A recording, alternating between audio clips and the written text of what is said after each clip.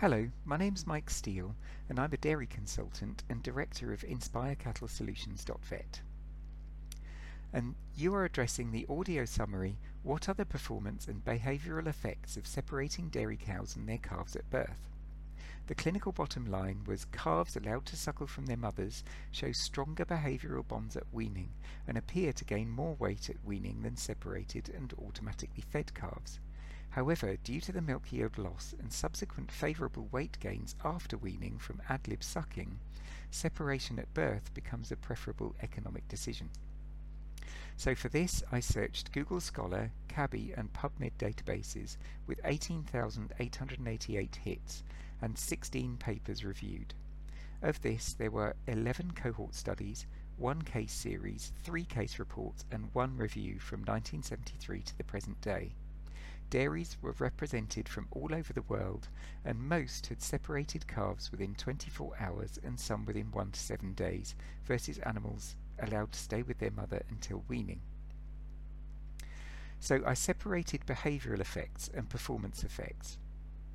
I'll address behaviour first, and outcomes were mostly measured on stress indications such as head bobbing, licking, vocalisation, movement and lying times. All of these outcomes were subject to some errors over time and subjective monitoring.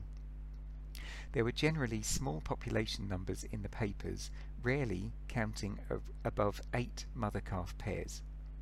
Now, although suggestions can be made from the behaviour results, it's difficult to draw a reliable conclusion because it seems that calves do vocalise and seek their mothers after separation the longer access they have to them, but the actual stress impact is harder to determine. Mother-offspring bonding is an emotive human concern, as humans have vulnerable and helpless babies relative to ruminants. But assessing the impact of separation in cattle cannot be humanised, and their offspring are able to stand and find their own food within minutes of birth, so emotion is always a difficult to evaluate in ruminants. For performance, it's easier to measure milk intake, milk yield with mother and growth, as these are absolute numbers.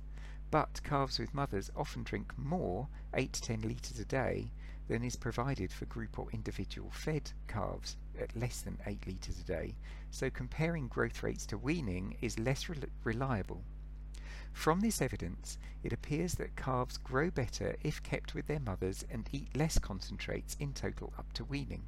However, this is more than compensated for because 14 litres of milk a day is lost from the mothers if the calves are allowed to stay with them. Calves from separated groups catch up after weaning and overtake non-separated cohorts.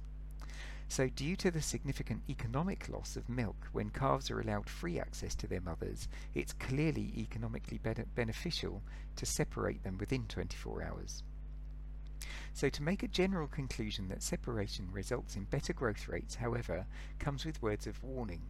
There are so many other confounding management factors to consider until the calves reach the milking herd, for example feed quality, access, parasitism and disease, that it would not be wise to assume that separation alone affects such long-term ends.